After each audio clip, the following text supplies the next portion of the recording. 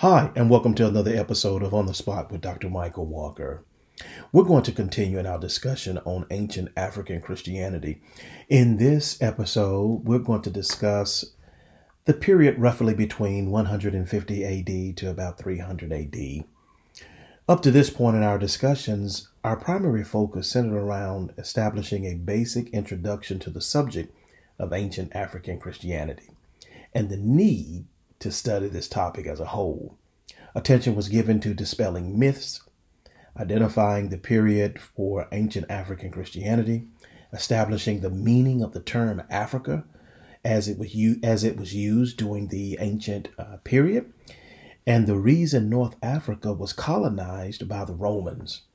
Our look at the arrival of Christianity into Africa, specifically North Africa, as we have discussed previously, revealed it's difficult to pin down an exact date of when Christianity arrived in North Africa. However, we have learned and discussed that some historians date the arrival of Christianity into Africa as early as the 40s, 50s, 60s, or even 70s AD. Our understanding of the makeup of the people in Romanized North Africa during the ancient period, particularly the period that we've been examining thus far, unearthed to us by the work of scholars and historians that ancient North Africa was basically a multi-ethnic, multicultural, and multi-religious community at that particular time. There was no such thing as race. There was no use of racial language.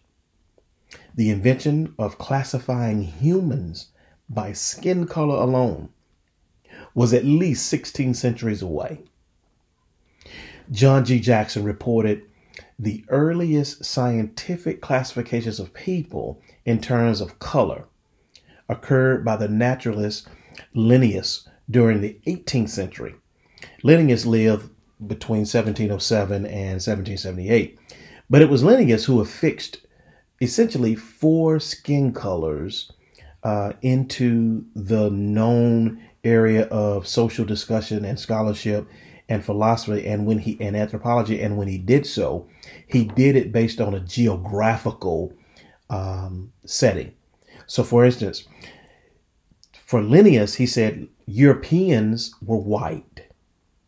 He said Africans were black, Asiatics were yellow, and Americans were red. And I know some of you probably listening to this in contemporary times have probably heard someone use the racial term red and have wondered, why are they using red? Because there are no red peoples. Well, it goes back to Linnaeus and what he did in terms of being one of the earliest philosophers, scholars, etc., to establish some sort of color-based nomenclature on people based upon where they resided. From that point forward, certain anthropologists now sought to uphold the need and the pressure to validate skin color classification was right. And in fact, one of the things that historians and scholars help us to understand is that unbiased scholars contend that the anthropologists of the 18th and 19th century managed to hardly agree on the number and arrangement of skin colors, meaning they came up with everything from 4 to 3 to 5 to 6 and so on. So the anthropologists of the 18th and 19th century figured out how not to agree on how many races there could be or were. But somehow in all of that disagreement, they managed to find room to unanimously agree on the superiority of white skin over black skin. I point this out not to be controversial. I do so to emphasize that the start and early spread of Christianity in 33 AD, as it travels out of Western Asia and migrates over into North Africa, and then from North Africa into Europe and everywhere else throughout history. Prior to year zero, race did not exist. So as we're examining ancient African Christianity, the period we identified as the first 1,000 years of the existence of Christianity, there was no such thing as race. Nobody's using racial language. Nobody is referring to people by race. Nobody expects to be called a race. Nobody expects to be dealt with on the basis of their race. Nobody expects for their race to be an issue. There is no race classified churches. In other words, there's no black church, there's no white church, there's no yellow church, and so on. Race just does not exist. It is literally 16 to 17 centuries down the road. Okay. In our current discussion, we're going to turn our attention now to the roots of North African civilization. We're going to take a high level view of how civilization ended up in North Africa. What are some of those roots that help civilization to cultivate and develop there? We're going to look at ways Africa shaped the Christian mind. Believe it or not, Christian thinking, much of it, a great deal of it, was influenced right by Africans in this window during the ancient period. So during many of the church fathers and during that church father era, we're going to look at some of those later on, not in this discussion, but I do want to start to bring to your attention that there were things related to Christian thinking that were distinctly and uniquely developed in Africa. And then I also want to bring to your attention martyrdom. I want to talk to you about, at a high level, why were Christians being martyred so early after the church had been established? I think that's very important for us to at least get some sense of understanding as to why that occurred, so that we can better understand why martyrs are observed, as well as we can better appreciate what would cause somebody to die on behalf of their beliefs about Jesus Christ. So let's look at the roots of North Africa real quick, because we really need to look at the roots of North African civilization. In our previous discussions on ancient African Christianity, I've pointed out to you, or I have pointed out, that Africans were not dependent upon or needed Europeans or any other people group to help them as it pertained to being a civilized people. I've helped you to understand in previous discussions that Africans in this era were not uncivilized people. They were not uncouth. They were not savages. They were not barbarians. They were not any of those labels. They were a civilized people. Okay. I cite something that Count Volney said when he was doing some work in his studies and his exploits and his research and examining Africa. And I wrote this down because I really wanted to share it with you. Something that he said about a century or two ago. He said, "Those piles of ruins which you see in that narrow valley watered by the Nile are the remains of opulent cities, the pride of the ancient kingdom of Ethiopia. There are people now forgotten, discovered while others were yet barbarians, the elements of the arts and sciences, a race of men now rejected from society for their sable skin and frizzled hair, founded on the study of the laws of nature, those civil and religious systems which still govern the universe." In very layman terms, Count Volney is basically saying, while everybody else in the world were barbarians, Africans, specifically the kingdom of Ethiopia, they were raising cities in the Nile Valley. They were cultivating and engaging in arts and sciences. They were founding the study of the laws of nature. They were founding the studies of civil and religious systems, which he found still very much governing the universe. Let's look at E. Haldeman Julius. He said something related to this in his pursuits. He said, "It's pretty well settled that the city is the Negro's contribution to civilization, for it was in Africa where the first cities grew up."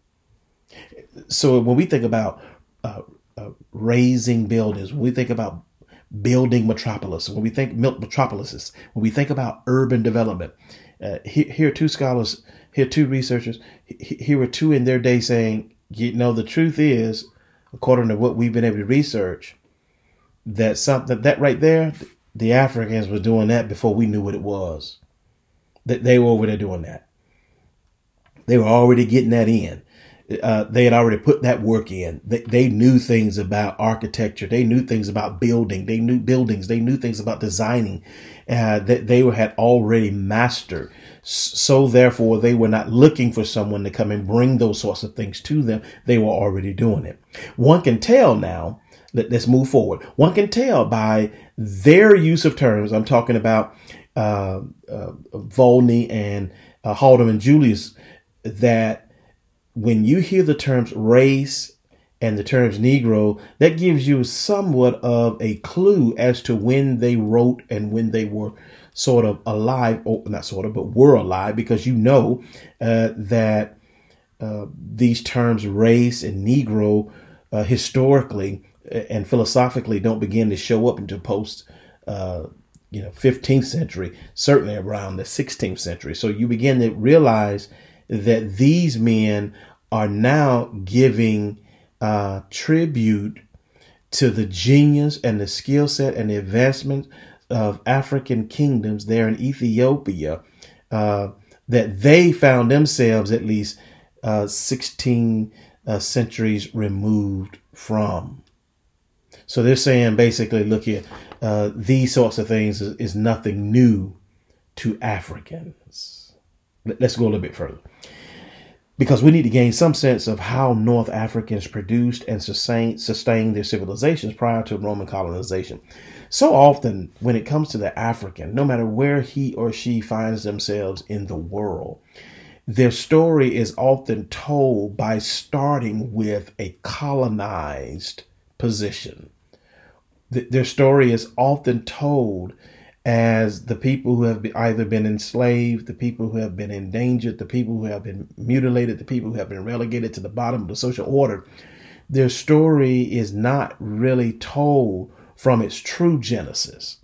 And so often when people think about Africans, immediately where they come up with a point of demarcation is some particular place in the world where they were on the lowest rung of the social order. And I just believe we need to refresh, reclaim, reinvigorate our memories, or even recharge our memories, to pull back to the forefront of our memories, to wake up in terms of our memory consciousness, to wake up and insert in it the true realities of African people pre-colonial periods. That's pre-colonial periods in Africa, pre-colonial periods in from the Arabs, and pre-colonial periods going west by the Europeans. We really do need to take some time to look at that and understand it for ourselves, so that it makes better sense to us, so we can better appreciate the Africans' contributions to world history. Now, to do what I want to do in terms of the roots of North African civilization, let's begin with the Nile River. With the Nile River being 4,000 miles long, the river starts in the south. The river does not start in the northern part of Africa where it ends. It actually starts in the south. And so it travels from the south north in a direction and in an area of what some scholars have called the heart of Africa. Now, as it flowed north, you can begin to imagine that with clean water flowing, we now have water, and where there's clean water flowing, there's now opportunity for agriculture. There's opportunity to sustain a people. Clean water helps sustain communities. There's opportunity now to use water to develop other areas that make life and civilization easier to advance. Some scholars and historians label the Nile River literally as a cultural superhighway. Now, this cultural highway phrase references the African cultures, as to say that with an S, the African cultures that developed along the Nile River. Now, let me pause and allow me to say this to you. And I do say this with a heart of sincerity. When you think about Africans, you cannot think about a people who is monolithic in the sense that there's just one kind of African. The truth is, it has never been that way in the history of Africa. I personally wrestled with that many years ago. As I started thinking about Africa and started thinking about Africans as a young person, I thought all Africans were just Africans. I did not know, because I had not spent time studying the continent of Africa, that there are different types of Africans, and where you find different types of Africans, you find different African cultures.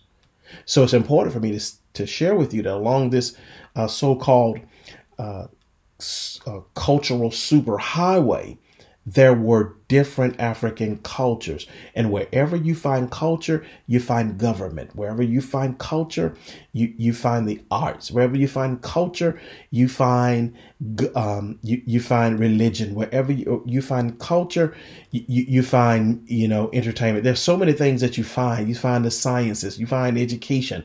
There's so many things that you find where culture exists. And it's important for you and I to hear that there were different African cultures, which from a religious perspective, as we're just talking about something pertaining to religion and spirituality, it's important for me to tell you that Africans possess numerous religions. There's no one religion for Africa.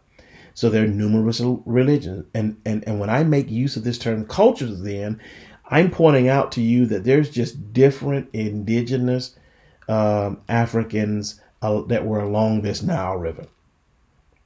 Okay. And as cultures begin to develop, what we've been able to learn through the work of historians and through the great work of many scholars is that as African cultures developed, we saw languages develop. They began to engage in trade and communication. They were farmers. They began to farm their lands. They began to exercise and engage in and become proficient in oral and written traditions. They began to develop traditions. They began to develop ways of memory making. They began to develop ways of sharing and knowing things. They developed their African religions. They were functioning. They were a fully functioning civilization. By the time Christianity arrives in North Africa was a type of seedbed for Christianity. Christianity did not come into Africa and have to sort of come in and dig up everything. There was a seedbed for Christianity. Why? Because African people already, regardless of how many numerous religions there are, many of these religions have within them the basic concept of a supreme being or supreme God. Okay, so that would not have been foreign to them. And if we begin to go further, some of them even have within them some type of salvation component. And so the salvation of Christ would not have been foreign to them. So what we must begin to understand is that through the history of time, mankind's religious sentiments, mankind's religious beliefs, mankind's religious understandings, mankind's theological convictions, they evolve. And in some instances, they devolve. That's very hard to say. It's not the kind of thing you can say across a pulpit without losing half a church. But it is something we do need to understand as we are studying in unbiased ways as it pertains to the history of Christianity. And so I want to leave in your mind that by the time Christianity arrives, Africa is a seedbed for it. It's ripe for the message. Now let's turn our attention and look at ways Africa shaped Christian thinking. I'm going to confess to you, it took quite a while and quite a bit of schooling before I came into direct understanding that Africans contributed significantly to Christian thinking. So I want you to get some idea of how that occurred. And I'm going to introduce you to what Thomas Oden pointed out to us are 7 ways Africans contributed to Christian thinking. I put these down. I jotted them down because they're that important and I want you to get them. So let me give these to you. The first one, and this is a good one. The Library of Africa, that was in Alexandria. So the Library of Alexandria, along with the African Learning Community. And the African Learning Community, by the way, was comprised of, educators, artists, philosophers, scientists, writers. They all came together. And what happened is, as they functioned, and they functioned very good around this big, for that day, this massive library of Alexandria, that particular collaboration around the Library of Alexandria. What collaboration? The collaboration of educators, artists, philosophers, scientists, and writers. That group of people, that learning community, framed the model for what would become the Western University. Okay, it's probably not fair to say, and it's not fair to say it was the Western University, because it wasn't. It provided the model. So the very model for the Western University system did not come from the Greeks. It came from the Africans. Okay, let's try to go a little further. Let me give you another one. The rules and methods, because in Christianity, we're very big on what rules and what methods are you using to interpret scripture, because we already know, let's just keep it plain, that there are all kind of rules and methods, right? So from the onset, the rules and methods for interpreting scriptures were framed by Africans. Let me give you another one. Number 3, early Christian dogmas, which included the definition of Christology, the definition of Trinity, were literally shaped by Africans. Okay, let me give you a fourth one. The framework for the Christian ecumenical councils were influenced by early African councils, which are known as African conciliar patterns. Folks examined that and then took it back into Europe and then developed the Christian ecumenical councils. Let me give you number 5. The genesis of the Christian monastics began in Africa. It was the African monks that ordered their lives around daily prayer and study and work and sacrifice and radical discipleship that gave the model for what would become the Christian monasticism. Isn't that interesting? Let me give you number 6. The earliest advocates, this is neat. The early advocates for Christian moving into Christian Neoplatonism were African.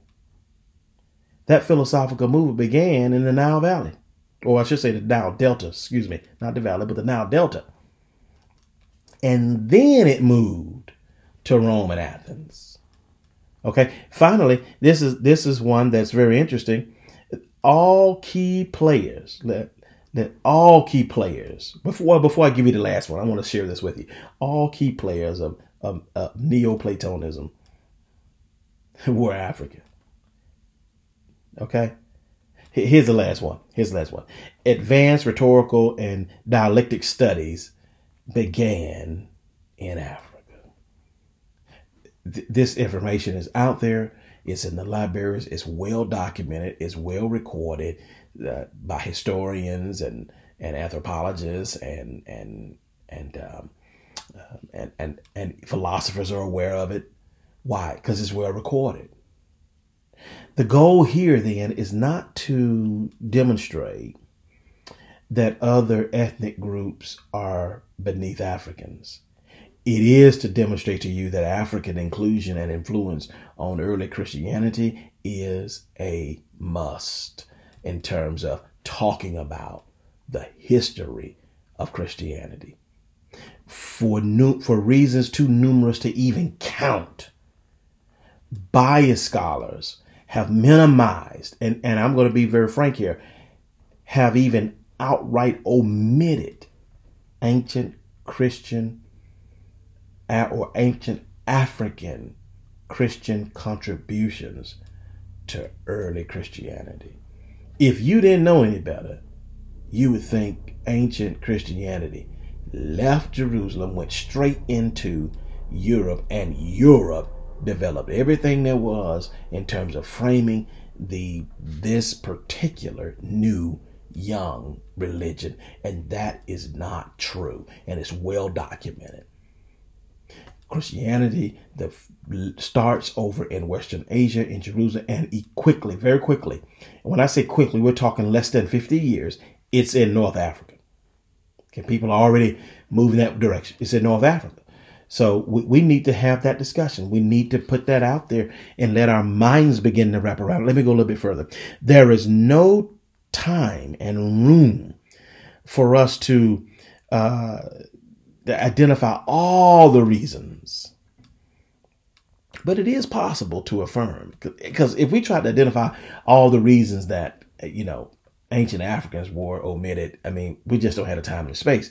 But here's what I can do. What we can do is we can reason together and discover that it is possible to affirm the use of race and racial thinking has done enormous damage to the purity of ancient Christian history, ancient African Christian history, has done great damage to Christianity as a whole, and moving beyond Christianity, racial terms and race thinking, race ideologies have done great damage to people all over the world. I want to shift this now, move us into some things about my tongue is getting twisted here. Martyrdom. There's some things about being martyred that I want you to understand as it pertains to being an early Christian, because contrary to what you might believe in terms of the topic of martyr or being martyred, that was a big deal in that day. But I want to break down some of the key things I think that are important for you, just on a surface level or a high level, so you can wrap your minds around it. And as we turn our attention now to looking at martyr, what it means to be martyred, let me drop you over in the New Testament scriptures in the book of Acts, where readers encounter a brief recorded account of Stephen's death. Stephen the martyr, described in the scriptures there in chapter 6 of the book of Acts as a man full of God's grace and power who performed great wonders and signs among the people. Question for you. How does a man who was selected by the disciples of Christ at Jerusalem managed to carry out the work of ensuring Hellenistic and Hebraic Jewish widows receive their fair distribution of daily food, end up being stoned to death? Did Stephen decide it was time to die for Christ? Did he desire to provide an example of how to be violently murdered for one's faith in Christ?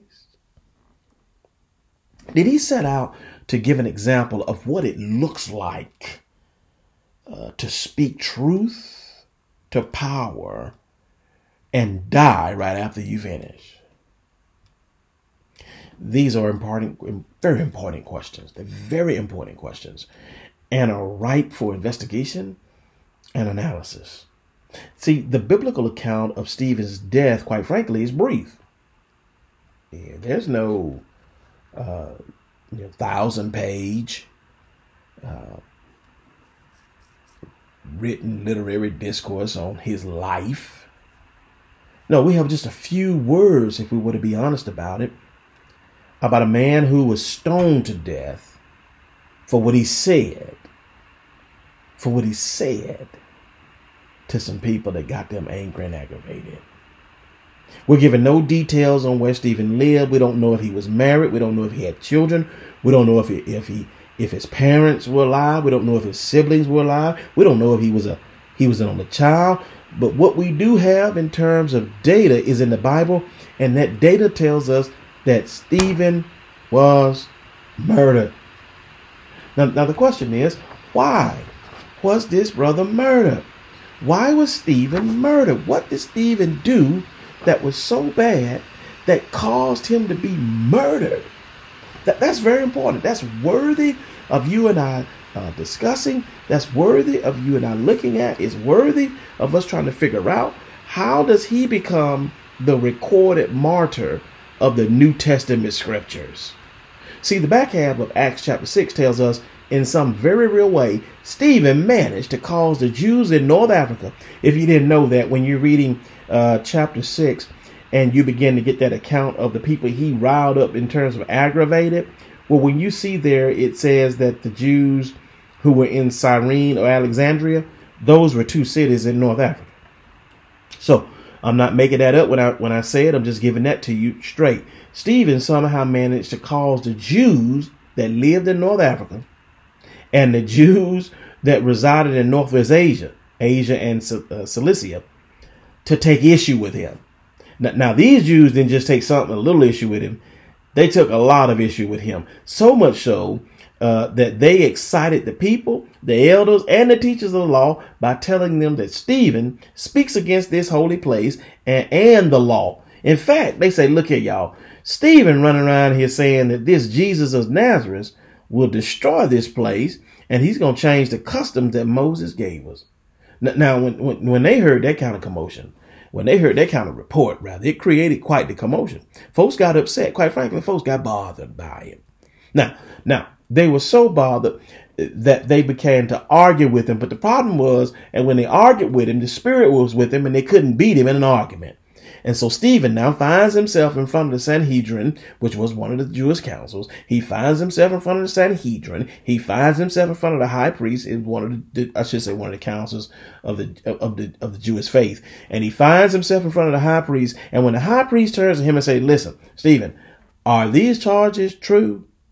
Stephen gives the high priest and all the people who are there. See, catch this. Just get this in your mind. You're giving a speech and all your haters are there. All your haters. See, Stephen had all his haters right there.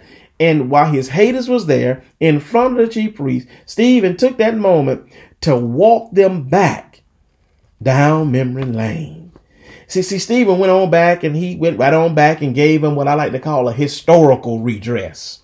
And what he did was he gave them a historical redress of the glory of God, beginning with Abraham. He started with Abraham, then he traveled and moved them through some of the acts and deeds of their ancestors. And he didn't stop there. He kept moving, and he moved them on on up to the point of culmination. And he culminated by charging his audience, including the high priest, of having killed the righteous one, i.e. Jesus Christ, and receiving the law without obedience. So he said, look here, y'all done killed the righteous one, and you got the law, but you don't obey it.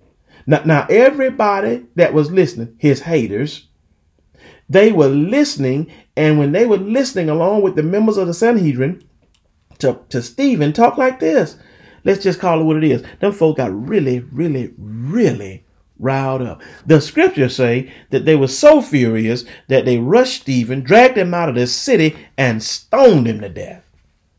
Now, this time has some questions. See, because this brother then got stoned to death because he had the audacity to tell his haters like it is.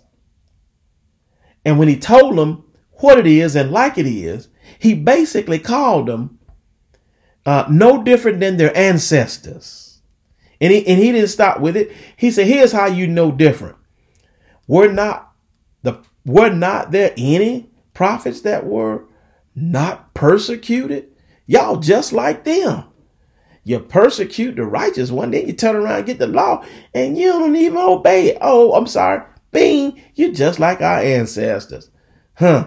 You kill the righteous one and don't even obey the law you've been given. Why did these people kill Stephen? I'll give it to you quite simply. This is my quite simple estimation. I'm summing it up now. Because he had the audacity to tell the audience, you persecuted the right one, and you receive the law without obedience, and you are no different than your ancestors who persecuted the prophets. They couldn't take no more. See, he had thoroughly, if you want to say profaned them, he had done it well. And they couldn't listen to no more of that profanity. He had to go. And they're not waiting. They don't have time now to issue no warrant for his arrest. No, they're bypassing the warrant. They don't have time now for to build a case against him. No, they ain't got time for that. They don't have time to go down to the district attorney's office and plead their case to the district attorney. Nope, they don't have time for that. They don't have time for the district attorney to decide to bring charges on him by his or her own free will. Nope, they don't have no time for that. They are so riled up, so agitated, so disgusted that they say we must do something about this ourselves. They bum rushed that brother, snatched him and drug him out the city and stoned him to death. The people decided this brother must die, and it has to happen right now. Let me give this to you. See, a little more than 30 years after the start of Christianity, Christians began to be persecuted and martyred by Romans. And this was occurring by, under the leadership of Roman leaders. Now, the sad reality is Christians could be killed for any reason at any time. Let me give that to you again, because I may have said that too fast. The reality is, and it is sad, Christians could be killed at any time for any reason. It is often said their only crime was being a Christian. Now, this raises I'm going to submit it to us, one basic question. Why were Christians killed for any reason and at any time during this period? Historians help us understand the historical context. And one of the things that we learn about the historical context is this. During that particular historical context, Christians during that period had a great deal. I should say it this way. Now let me redress it and say it this way. Much of the agitation between the Christians and the Romans had a lot to do with their relationship based on theological convictions. Okay. Many of the Roman citizens hated the Christians because they believed the Christians were atheists. I know that's shocking to several of you. Yep, that's right. We have that recorded. We've got that consensus from historical data. They believed the Christians were atheists. Let me try to explain that for somebody, because when you hear me say Christian being atheist, they're just sort of scrambling all the eggs upstairs in your mind. Okay, so let me explain it. Although the Romans did not hold to a monotheistic faith, okay, or belief system, they were theological. Let me do that. Let me give it to you again. Although the Romans didn't believe in just one God, at the same time, they held on to and believed strongly in a theological framework. The Romans believed that they were in relationship with the gods, and the gods were in relationship with their people. Okay, so in very layman terms, the Romans believed that they were in relationship with the gods, and the gods were in relationship with them. Try not to allow yourself to get hung up on the point that the Romans worshipped more than one god or multiple gods. Allow yourself a little space to see their fundamental belief. Here it is, that people enter and engage in relationship with divinity. That was their fundamental theological belief that manifested itself in the worshiping of more than one God. See, the issue with the Christians for the Romans was not that they believed in Christ. The Romans had no problem with that because their theological convictions do not revolve around what one believes.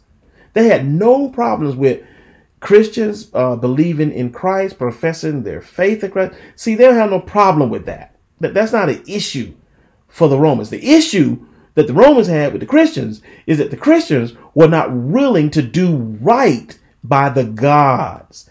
You see, doing right by the gods involved presenting and offering sacrifices to the gods, because within Roman theology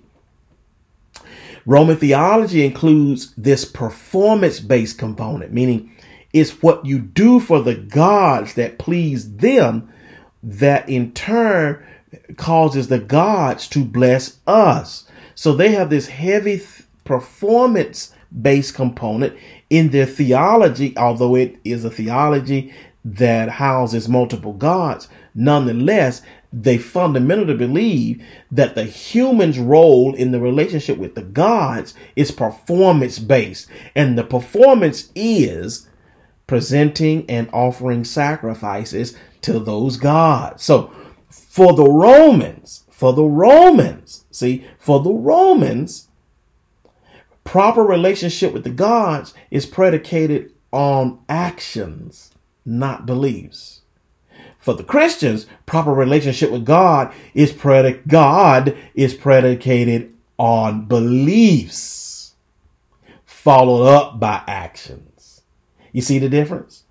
Therefore, since the Christians would not give up or give into presenting sacrifices to the gods that the Romans were sacrificing to, the Romans believed that the Christians now were a threat to all of the Roman society, or I should say the Roman Empire. Why were they a threat? Because the Romans would believe that when they presented these sacrifices to the gods would bless Rome and allow Rome to survive. So when you get the Christians now who won't present no offerings or sacrifices to them, not only is our government officials hot with them, everyday, ordinary, walking the street Roman citizens are hot with them, because they see these Christians as a threat to the very survival of Rome, not survival in terms of a nation conquering us, a survival in terms of the gods destroying us. So the Christians then were branded atheists, not because of what they believe, because of what they would not practice.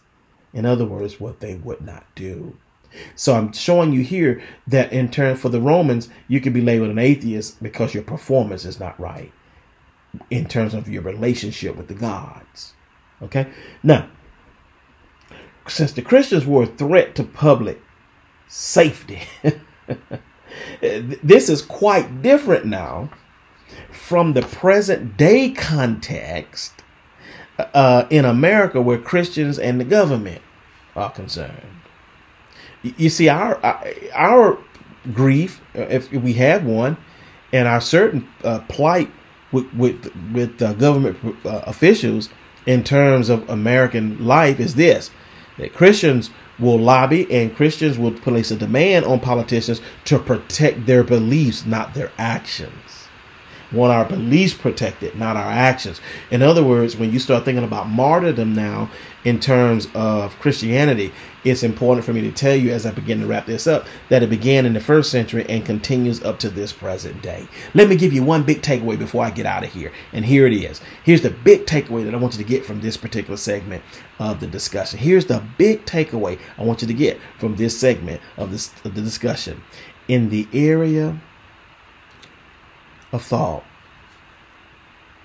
as we close, people commit terrible atrocities against other people based on their theological convictions. Let me give it to you again. People commit terrible atrocities against other people on the basis of their theological convictions. Well, that concludes everything I want to share with you in this particular discussion. In our next discussion, I want to begin introducing you to some of the Christian thinkers, and we're going to spend some time talking about Tertullian. I want to introduce you to Tertullian. I think it's important that we start to meet some of these great thinkers. We're not going to have time and space to get to cover all of them. We're not going to have time and space to cover every area of their life, but I do want to introduce you to some of them. Well, until I get a chance to talk with you again, I will see you round like a donut.